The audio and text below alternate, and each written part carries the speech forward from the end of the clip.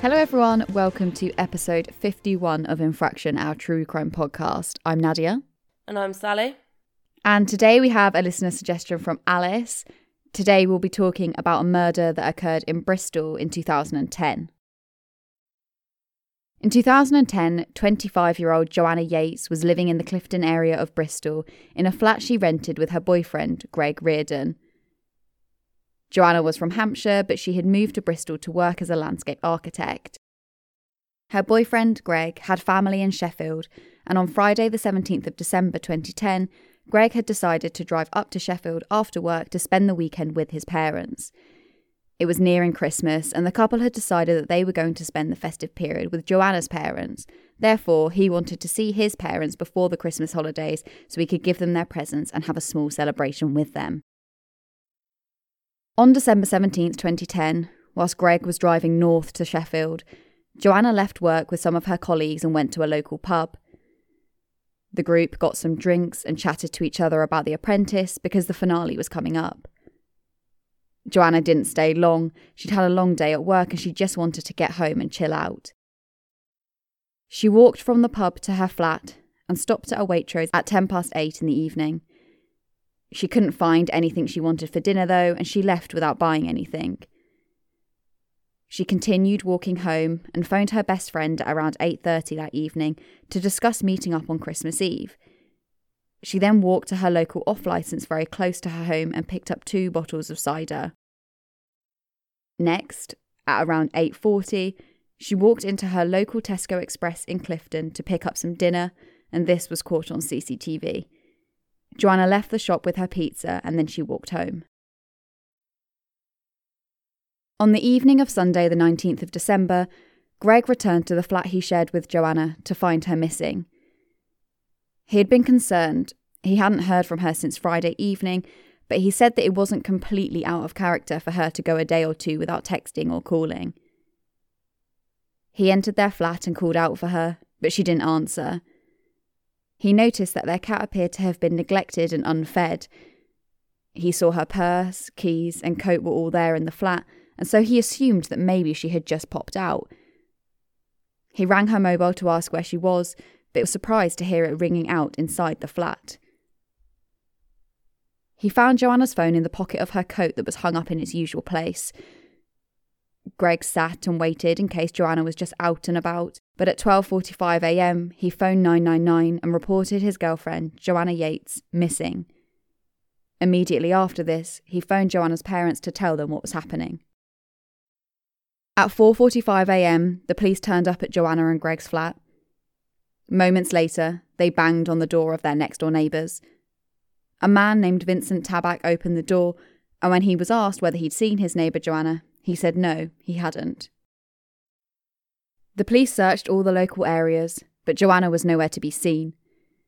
A nationwide appeal was launched immediately, heightened all the more by the fact that Christmas was just days away and it was freezing temperatures outside.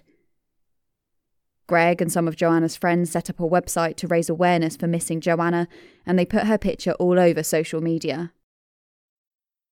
On December 21st, 2010, Joanna's parents and Greg made their first public appeal at a police press conference. On December 23rd, the police revisited the flat Joanna and Greg lived in. As a routine operation, they searched all the other flats in their apartment block. There were no signs of Joanna having been in any of her neighbours' flats. The police knew she'd gone home that night because she'd been seen on CCTV on Friday night wearing her coat, carrying her bag and using her purse to buy her dinner and drinks at the local shops. All these things were in her flat when Greg had returned home, so they knew that Joanna had returned home on Friday night. After arriving at her flat, however, she had seemingly vanished from her own home. On Christmas Eve, Detective Constable Karen Thomas visited the block of flats once again. The various media appeals hadn't produced any leads. People had come forward to say that they'd seen Joanna on Friday evening, but nobody had seen her after she'd gone home. The police really believed the flats were the answer. DC Thomas went to the flats and again spoke to the tenants in the various homes there. Many had gone away for the Christmas break, and so she spoke to those individuals who weren't there on the phone. The issue was, Joanna Yates and Greg Reardon had only moved into their flat in October, just 2 months before she disappeared. They hadn't really seen anyone and were really complete strangers to their neighbours. Even Vincent and Tanya, their direct next-door neighbours with whom they shared a wall, said they didn't know them at all. Tanya wasn't there often, and Vincent had been out in California for a business trip for the whole of November, only returning a few days before Joanna had gone missing. On the 25th of December 2010, a local Bristolian was out on a Christmas morning walk with her dog when she stumbled across the body of a young woman. The woman's body was covered in leaves and snow and was found next to a quarry wall about 3 miles away from Clifton, where Joanna had lived. The young woman was swiftly identified as Joanna Yates, and the Yates family, Greg, and the general public were devastated and horrified by the news. Joanna's death sent the police, the media, and the public into a complete tailspin. It was released to the media that the pizza that she had bought from the shop had never been found, nor was there any evidence of the pizza wrappers in the bins. The 2 bottles of cider were in her flat, though, and this again had the media raising questions. They wondered if Joanna had planned to meet someone. They asked why she had bought 2 bottles of cider and not just 1. The other confusing factor in this case was that there were no signs of forced entry into the flat. Joanna had definitely been there, but nobody had broken in. People speculated that maybe she had invited someone over, hence the 2nd bottle of cider, but Greg didn't think that she would have, as she hadn't mentioned that anyone was coming over, and Joanna hadn't mentioned it to her friends at the pub that night either. There was also a large amount of confusion surrounding how Joanna had died. Police initially thought that Joanna had been alive and that she had died of hypothermia because there were initially no visible signs of injury on her body. On December 28th, 3 days after Joanna's body had been found, the Avon and Somerset police revealed that they had launched a murder inquiry in relation to Joanna Yates' death, and they said that she had died as a result of, quote, compression of the neck, in other words, strangulation, end quote. Oh, God. The post-mortem had taken longer than usual because Joanna's body had been frozen. The medical examiner also confirmed that Joanna had not eaten the pizza that she had bought and that there was no evidence to suggest that she had been sexually assaulted. Detective Chief Inspector Phil Jones, the detective leading the investigation, stated that he believed Joanna's body had been dumped by the quarry in North Somerset several days before she was found. He surmised that it appeared that whoever had put her there had attempted to throw her body over the wall next to which she was found, but that they hadn't managed to lift her high enough to get her body over the wall and into the quarry below. He also revealed that they were pursuing a number of lines of inquiry, most notably that they believed that Joanna had known her killer. He didn't say why the police thought this, but I suppose it was because there had been kind of no signs of forced entry into her flat. The DCI also made a statement saying that Greg Reardon, Joanna's boyfriend, was being treated as a witness and not a suspect. He had a very solid alibi in that he'd been in Sheffield with his family at the time that Joanna had disappeared. The first thing the police looked at was how Joanna had gotten from her flat to the place where her body was found, 3 miles away. The Clifton Suspension Bridge, a famous bridge in Bristol, was the obvious link between both locations.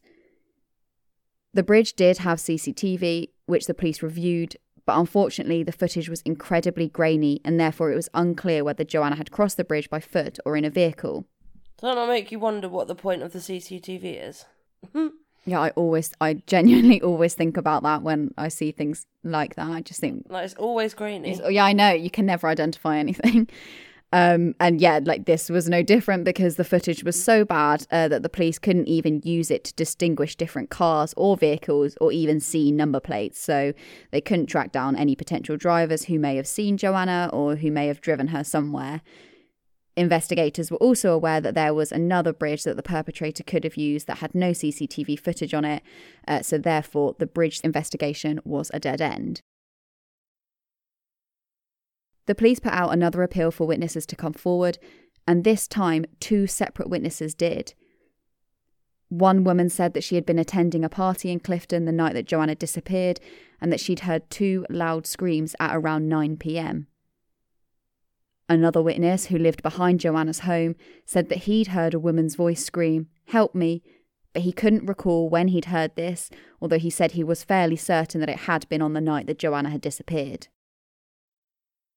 The police went back to her flat and examined the entire area as a crime scene once again. This time, they removed the front door to the flat and tested it for clothing fibres and DNA evidence. Very shortly after this, the police made their first arrest in this murder investigation. On December 29th, Joanna Yates' father made a public appeal stating that he was fearful that whoever had done this to his daughter would never hand themselves in. He said that he lived in hope that the police would catch who was responsible.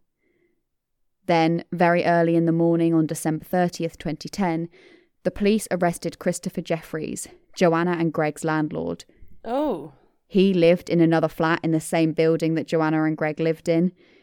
He had access to their flat given that he was their landlord, and the police surmised that he had entered the flat with his key and had lay in wait for Joanna to come home. This arrest came just hours after police had finished interviewing another neighbour in the block of flats.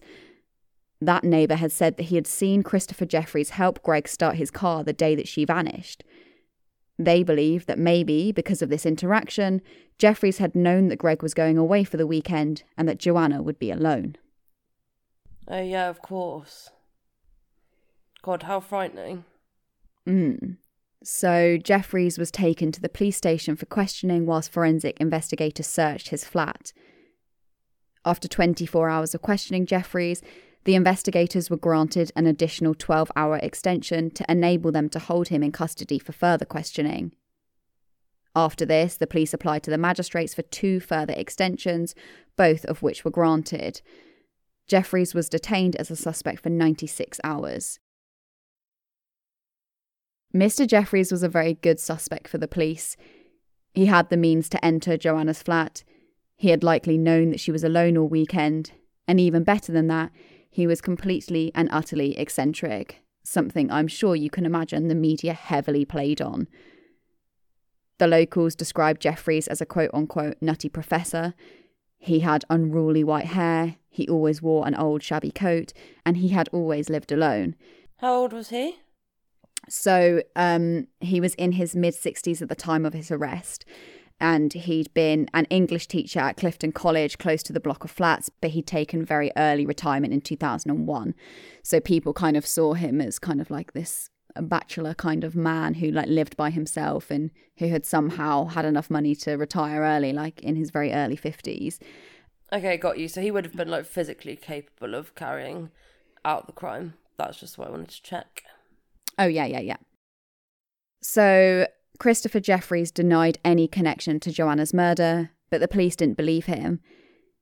They kept him detained for almost the full 96 hours that the law allowed. Jeffries welcomed in the year 2011 from his tiny cell in police custody.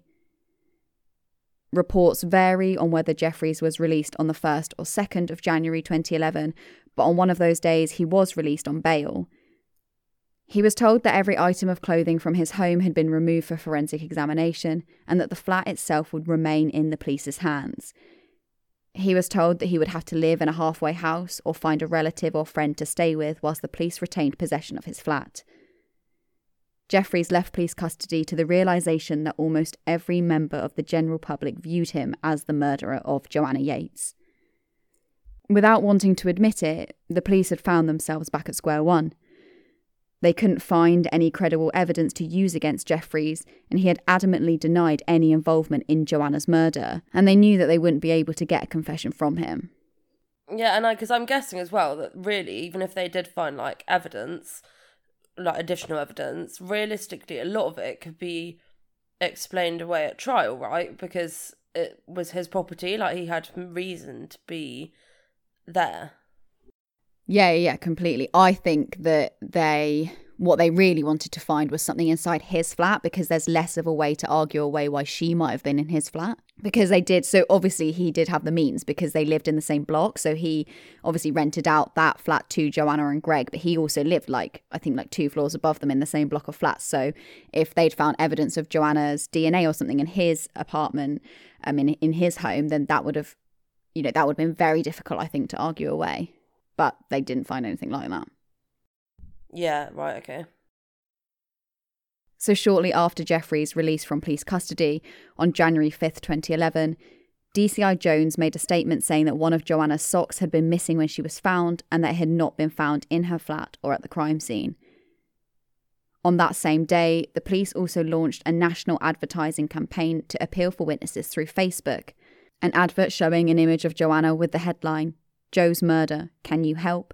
popped up on the social networking site to encourage people who might have had any information to contact the police. The police put out a statement urging people to come forward, stating that they should let the police decide whether their information was significant or not. A Facebook page was also set up, and within 24 hours of it being up, it had been shared over 24,000 times. Similarly, within 24 hours of the CCTV footage of Joanna being released, it had been viewed over 70,000 times. Shortly after this Facebook appeal, a reconstruction of the case was filmed on location in Bristol to be broadcasted in the Crime Watch episode for their episode on January 26, 2011. The filming of this reconstruction, before it was even broadcast, sparked nationwide media attention, with the police contracting in the film producers of Harry Potter to recreate the snow that had been around in December when Joanna's body had been found. Was that to try and seriously further their investigation, though? As in to, I don't know, kind of judge like how it had fallen and stuff, or was it just, was there a point to that? Presumably it was to make the scene as lifelike as possible, so that, you know, if someone was watching it whilst they were like having their dinner or whatever, watching the Crime Watch episode, then they were like, oh, that's really sparked something in my memory. So I think it was to try and create it to be as lifelike as possible. But in general, just the fact that it was, you know, such a hefty production, that did spark like a lot of media attention, which I guess is a good thing. I think in general, like, it is a good thing because it raised more awareness. And actually, just the reconstruction alone and the media reporting on it resulted in over 300 people contacting the police with new information. And several of those witnesses stated that they thought that they'd seen a man with a large holdall or suitcase near the location where Joanna's body was found. Oh, God. So on the 20th of January 2011, the police arrested their second suspect in this case. The man was 32-year-old Vincent Tabak. He and his girlfriend Tanya were Joanna and Greg's next-door neighbours. At the time of his arrest, the police revealed little to no information about Vincent Tabak or why they had arrested him, due to the controversial media attention that has surrounded Christopher Jeffrey's arrest. After being detained and questioned for 96 hours, Vincent Tabak was charged on the 22nd of January 2011 with the murder of Joanna Yates. Tabak did not request bail, and he was formally charged at the Bristol Magistrates Court on the 24th of January 2011. Oh my God, I didn't... Blimey. I assume you're going to tell us about the evidence. Yes. No, that's it. That's the end. I will. So the thing is, it's quite important to note that this kind of next section of information didn't come out right away, and it certainly wasn't revealed to the public in, I guess, the clean-cut way that I'm going to explain it to you. The information was revealed in dribs and drabs, with most of the fundamental information really about the night that Joanna was murdered being revealed at the trial. So who was Vincent Tabak? He was a Dutch engineer who had been living and working in England since 2007. He was of above average intelligence. Before moving to the UK, he had gotten a master's in architecture, building and planning, and then he'd undertaken and completed a PhD. He met his girlfriend, Tanya, through a dating website called Soulmates, and in June 2009, the couple moved in with each other into one of the flats that Joanna and Greg would soon move next door to. Vincent Tabak had been spoken to several times by the police during their routine searches. If you can remember, the police even banged on his door at 5 a.m. on the Monday morning, just 4 hours after Greg had called the police. Of course, Tabak had denied ever seeing Joanna. He hadn't ever really been a suspect because Greg and Joanna had never spoken to Tabak or his girlfriend Tanya. There wasn't really any reason to believe that he had anything to do with her disappearance and then murder. The police had spoken to him and even searched his flat a few days later. Again, I mentioned that earlier, but again it revealed nothing to suggest that he had played any part in Joanna's murder. On one of the searches of his flat before Joanna's body had been found, friends of Tabak's later revealed that he had joked to them that the police must have thought that he had Joanna's body stashed in his drawers.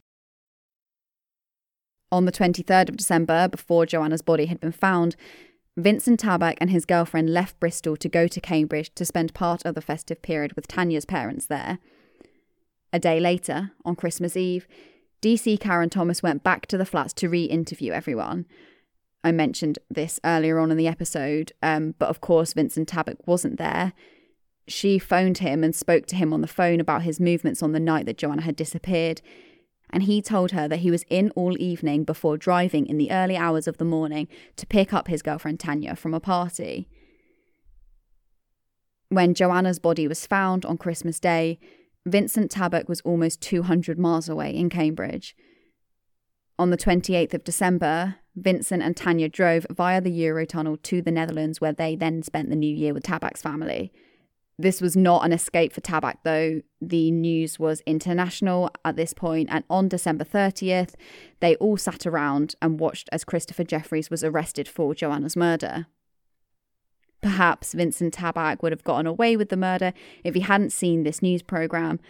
Perhaps he wouldn't have inserted himself into the investigation and tried to frame Christopher Jeffries, but as it happened, he just couldn't help himself. He phoned up the Avon and Somerset police station and told them that he had seen Christopher Jeffries out and about in his car very late at night on December 17th, the night that Joanna disappeared. To the police, this was a huge lead. They immediately sent DC Karen Thomas to Amsterdam on December 31st to speak to Vincent Tabak. That interview lasted almost 6 hours. I just, at this point, just like, what a flaming pillock. Imagine how much you'd be shitting yourself at this point. There is like a 0% chance that he ever considered that the police would fly to Amsterdam to talk to him. Do you know what I mean? Like, I bet he just thought, oh, I'll just call up and I'll just say I saw Jeffrey's car and that'll be that. And then they just sent a bloody officer to Amsterdam to speak to him. Yeah, for sure. But also, like, stupid to think that they would literally just take your word for it when you're saying something so crucial to an investigation. I know, he's just like such an idiot, like he is. So during this interview, he acted exactly how you'd probably expect him to. He was no longer calm and collected as he had been on the other occasions the police had spoken to him. He seemed agitated and asked a lot of questions about what forensic evidence was being carried out in Joanna's flat. During this 6-hour interview in Amsterdam, Tabak also made another mistake. He gave a different account of what he'd been up to on the night that Joanna went missing. Originally, he'd said that he'd been in all night until he'd gone out to pick up his girlfriend from a party, but this time he said that he'd actually gone out once to take pictures of the snow and another time to go to Asda. He then told the police, as a passing comment of sorts, that he thought that maybe he had once stepped inside Joanna's flat. He said that it wasn't when Joanna or Greg were home. Instead, he claimed it had been on one occasion when Christopher Jeffries, the landlord and the suspect at the time, had been in the flat. He didn't give any information on whether this might have been before the flat was rented out to Joanna and Greg, or any indication on why Jeffries may have been in the flat. But because of this passing comment, DC Karen Thomas asked Vincent Tabak for DNA and fingerprint samples that she could use for elimination purposes in case they were found there at the flat. Tabak reportedly appeared concerned by this request, but he did cooperate and he did provide samples for the detective. Vincent Tabak and his girlfriend returned to England on January 2nd, 2011. By this time, Tabak thought that the net was closing in on him. He had, of course, seen that Christopher Jeffries had been released on bail, and presumably he thought they'd found some connection to him. He later told investigators that during the time between his return to Bristol and the police arresting him, he had become dependent on alcohol, sleeping tablets, and thought about taking his own life by jumping off the Clifton Suspension Bridge. On January 20th, 2011, he was arrested. The DNA sample he had provided in Amsterdam had matched DNA that had been found on Joanna's body. Swabs taken from the back of Joanna's knees matched traces of Tabak's DNA, indicating that he had carried her body with his arms, possibly around the back of her knees. Fibres on Joanna's body also matched fibres from Tabak's coat and inside his car. Lindsay Lennon, a DNA specialist, analysed the DNA samples taken from Joanna's body, and although she stated that the swabs matched Tabak's, she said that they were not sufficient quality and they couldn't be evaluated. I think this goes back to kind of what we spoke about in our episode on Yara Gambarasio. Like, Joanna's body had been outside in the snow, covered in leaves for roughly 7 days. And therefore the DNA that was on her clothing and on her body wasn't really of very good quality at all. It was Murderpedia, I think, that had a really good article on how the DNA specialists overcame this DNA issue. And that article, which obviously is in the description box, stated that Lennon then decided to deploy like a method. I think it's called DNA Sensi, and I'm sure I've pronounced that incorrectly. But what that method does is enhance unusable DNA samples by purifying and concentrating them to get the purest version of that DNA. This isn't always done because it eliminates the possibility to be able to determine where that DNA has come from, like from semen or saliva or touch or whatever. But in this case, it was worth doing because the DNA was unusable as it was, so really they had nothing to lose. Right. This purification process basically gave the DNA specialists the confirmation that they wanted, that there was less than a 1 in 1 billion chance that the DNA didn't match Tabak's, so it was definitely his. Tabak claimed that this DNA evidence had either been planted or that it had been fabricated by corrupt officers. On February 8th, 2011, Vincent Tabak told a prison chaplain that he had in fact killed Joanna Yates. What? And that he intended to plead guilty. Blimey, that's a bit of a U-turn. And then he kind of U-turned again because he somewhat honoured this statement in that on May 5th, 2011, he pleaded guilty to the manslaughter of Joanna Yates, but he denied murdering her. This guilty plea was rejected by the Crown Prosecution Service, and almost 5 months later, at the end of September 2011, Tabak appeared at a pre-trial hearing at Bristol Crown Court. His trial started 2 weeks later, on October 4th, 2011. The jury heard from the prosecution how Joanna had been killed within 15 minutes of arriving back to her flat with her pizza and ciders. Jesus. She had taken off her coat, put her bag down, opened one of the bottles of cider and taken a sip of it. She had presumably put her pizza down ready to cook, but the pizza nor its wrapping was ever found. Perhaps Vincent Tabak took it back to his flat to eat. The court heard that Tabak knocked on Joanna's door, and when she opened it, he forced himself into her home. Joanna had sustained 43 injuries to her head, neck, torso, and her arms. How were they not originally visible then, if it was so numerous? Well, I suppose it doesn't really matter, does it? But... No, it's a good question. It's an interesting question. I think, and not to be graphic about it, but I think it was because when her body was found, she had been completely frozen. And I think, presumably, her skin was blue, like it wasn't, presumably like the bruises and stuff weren't visible because of the colour of her skin, because she was like so frozen. And so actually, at first I said they thought that she died of hypothermia because she was completely frozen. Obviously after they defrosted her body, and I know that's a horrible thing to say, but I think after that then they started to notice the bruising and the cuts and things like that. So it's not like she had stab wounds or anything like that. It was just kind of like the bruising, which I guess initially wasn't visible. Yeah, that makes sense. The prosecution stated that Tabak had used his large stature to overpower Joanna. He'd pinned her to the floor or a wall, and when she had screamed, as heard by witnesses, he had placed his large hand over her mouth and nose to silence her. The big question really was, why had he done this? The prosecution offered up the suggestion that there was a sexual motivation to this crime. Tabak had previously paid for sex workers and had entertained many sexual affairs outside of his relationship. He had also frequently watched violent porn, including videos of girls being tied up and videos of a man throttling a blonde girl. It's thought that the jury were not told all of this information during the trial, however, because the judge had ruled that it could damage the prospects of a fair trial, but I'm not kind of sure what part of this they weren't told. Maybe they weren't told about the pornographic videos. But that seems really relevant to me. Like, I can't understand why you'd withhold that information when, like, as we've just heard, it serves to provide context and motive. Presumably because you could argue it the other way and that there was no, like, she wasn't sexually assaulted or anything like that. So presumably it could just be used as a way to kind of, what's the word? Kind of like defamation against his character, I guess you could say. Like, why does it matter if he watches these pornographic videos?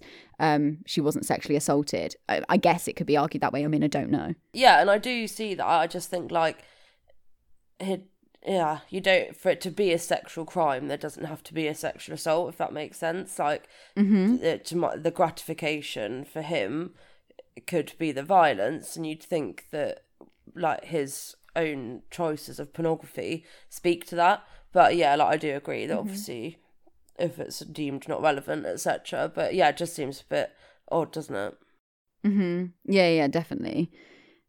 I think what the jury did here, however, was that forensic testing on Tabak's computer had showed that he'd been watching porn just hours before Joanna had returned home. And the prosecution suggested that as a result of being sexually frustrated, he'd been seeking out, quote unquote, sexual contact from Joanna.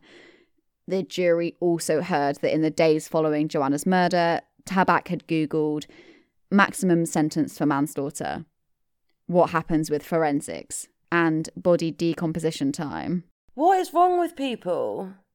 If you're able to Google all of that, how are you not able to, I don't know, comprehend that, like, your search history might be looked at when you're considering, like, to premeditate something that much and not consider that actually your premeditating might be used against you.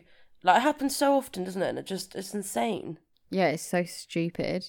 I mean, thank God it does, because it helps, like, send bad people away. But you do just think, like, really? Yeah, like, have you never seen a TV programme ever? On that, he'd also been Googling Joanna Yates and Joe Yates at kind of the same time. He was Googling what's the difference between manslaughter and murder. So, oh, that is so scary that you could, like, just live next door to someone and this is what they're up to. Like, you know, obsessed with you and... So up until his moment on the stand, Vincent Tabak hadn't offered up any explanation for what happened to Joanna that night. He spent 2 days in the witness box, and he said that Joanna had invited him for a drink and that she had made, quote, flirty comments to him. He said that killing her had not been sexually motivated and that it had happened by accident when he had tried to stop her screaming. He said that he had leant in to kiss her and that she had screamed, and to silence her, he had held his hands over her mouth and over her neck. He said that he was in a state of shock when her body went limp. He said he had only used minimal force around her neck and he had only held her by the neck for about 20 seconds. He said that after Joanna had died, he had taken her body to his flat, placed her inside a bicycle bag, and then he'd bundled her body into the boot of his car. He then drove to Asda to buy beers and crisps. During this time, he made sure he was seen on CCTV footage there, and he also texted his girlfriend to say that he was, quote, bored in an attempt to presumably give himself some sort of alibi. What gets me about this, though, is that when he was initially asked by the police, like, where were you that night? He was like, oh, I stayed inside the whole time. So I don't really know. Maybe he was trying to provide an alibi for himself, or maybe he was just stupid. Yeah, like maybe he was literally just that remorseless that that's what he was just wanted to go and do anyway, because he wouldn't be the first person to, like, go and do something like that, would he? Go shopping having committed, like, a horrific crime. Yeah, completely. Yeah, I think it is just, like, remorselessness. Absolutely. Anyway, yeah, so after he'd been to Asda, he drove Joanna's body to the location where he left her body and he covered her in a pile of leaves before he returned to Bristol to pick his girlfriend up from a party. She had never had any involvement in the crime and she had had no idea that Tabak had murdered their next-door neighbour. That is just awful, isn't it? Terrifying, really terrifying. So on the stand, he admitted that after he had killed Joanna and the police were searching for her, he had Googled the difference between murder and manslaughter and the definition of sexual assault. However, he repeatedly said that he couldn't remember how or why Joanna has sustained so many injuries. He said that he didn't inflict much force on her at all and that her death had been an accident. According to an article in The Guardian, detectives later said that they privately believed that Tabak could recall what had happened to Joanna, but that he was taking a gamble on the fact that nobody would be able to prove that. In their minds, Tabak thought that there was no use denying what had happened, but that they would be hard-pressed to be able to prove his level of intent. The jury of 6 women and 6 men retired to deliberate, and within 2 days they had a verdict.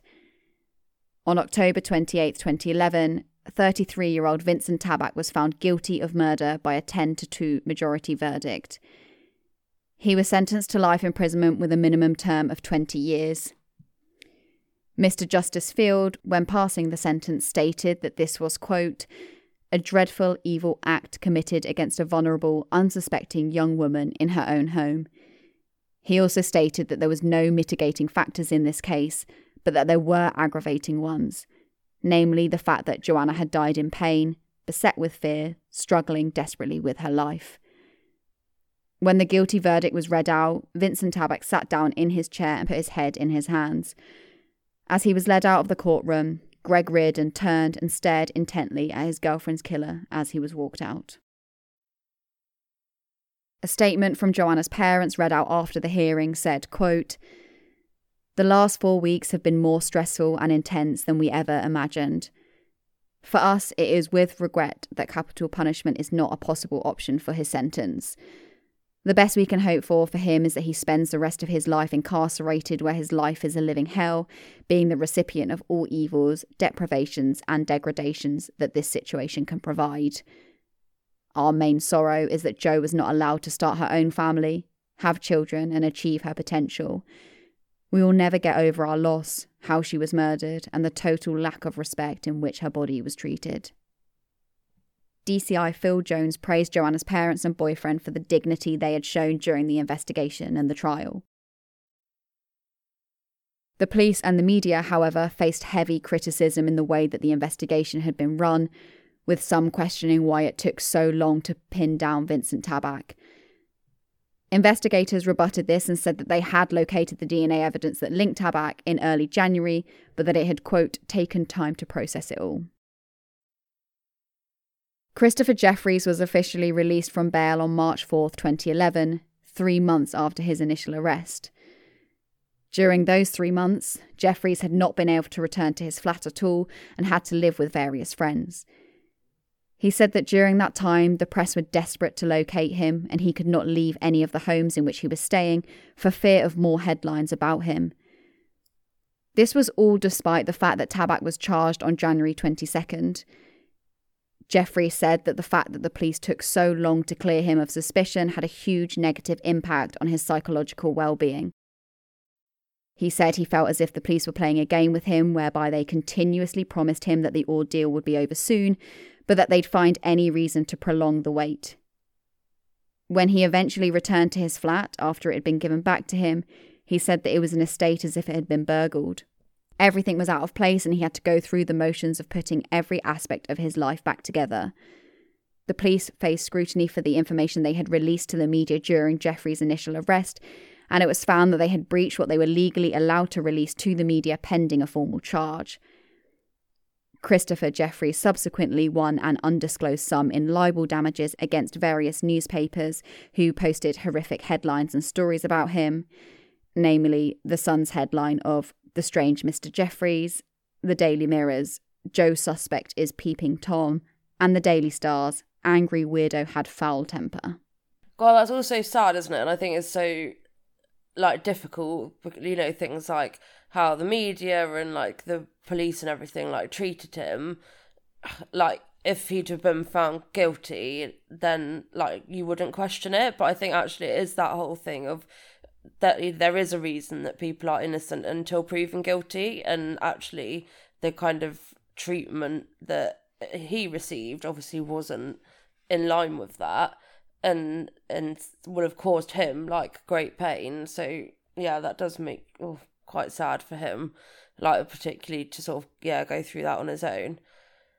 And for Joanna, you just can't imagine. I just find it really haunting that she lived like next door to her killer and just had no idea, like probably spoke to him in the mornings and in the evenings, and yeah, like you do with kind of neighbours. I never really thought a lot of it, and then like little did she know that all that time that was going on. And his girlfriend as well, actually, for her to have gone out that night. Can you imagine to then find out like months later that in that time, like your partner, your loved one had done the most unspeakable thing possible, like, and you'd have gone home that evening and literally been none the wiser. I think that's what's so terrifying about it. And I think, yeah, Vincent Tabak, I think he's so, I mean, obviously, like, disrespectful is like a total understatement, but I think to go on the stand and be like, oh, well, she, like, invited me into the flat. Like, I think it's just rubbish. Like, I don't believe that for 1 second. Yeah, to victim blame, even right down to the very last minute. It's like, you've taken everything from this family and you couldn't help yourself but to get up on that stand and say, oh, she flirted with me. But as if, like, what, you know, it's not relevant. This isn't your time to, like, justify and, you know, set a story. It's your time to admit what you've done. Completely. And I don't think for 1 second that was what went down at all. But I mean, even if it did, like, why does it matter? That just because so if you're saying that she flirted with you and what, that gave you the right to take her life, like, I don't think so. You can't say that, you know, that is like a justification for why you were in her flat and why you used an excessive amount of force on her. And then to just be like, oh, well, I can't really remember what happened. Like, why couldn't you? You know, you're not saying that you were drunk or on drugs or having a psychotic break or anything. You're just saying you can't remember. I just think it's just so, yeah, disrespectful to her family to just even bother putting forward a defence like that. Yeah, I totally agree. So Greg Reardon set up a charity page in Joanna's name to raise money for the charity Missing People. This charity has helped reunite many broken families with loved ones who have run away or who have been abducted. They provide specialist support to those families whose loved ones are missing. In a statement about Joanna, Greg said, quote, "Joe loved it by Bristol's harbour side and found great joy in local rowing clubs and evenings out overlooking the water. The memory of Joe will always be with me as I look across the harbour and remember our unforgettable and special times together. Joe was a beautiful woman, beautiful in mind, body and soul. She had a great career ahead of her as a landscape architect and would have achieved a great many more things in her life if only she was given the chance. I will always love her. My never-ending thanks goes out to those who showed so much love for Joe in the events following her disappearance, and after dropping everything from all corners of the country, took to the streets of Bristol to campaign for her to be found safe and well.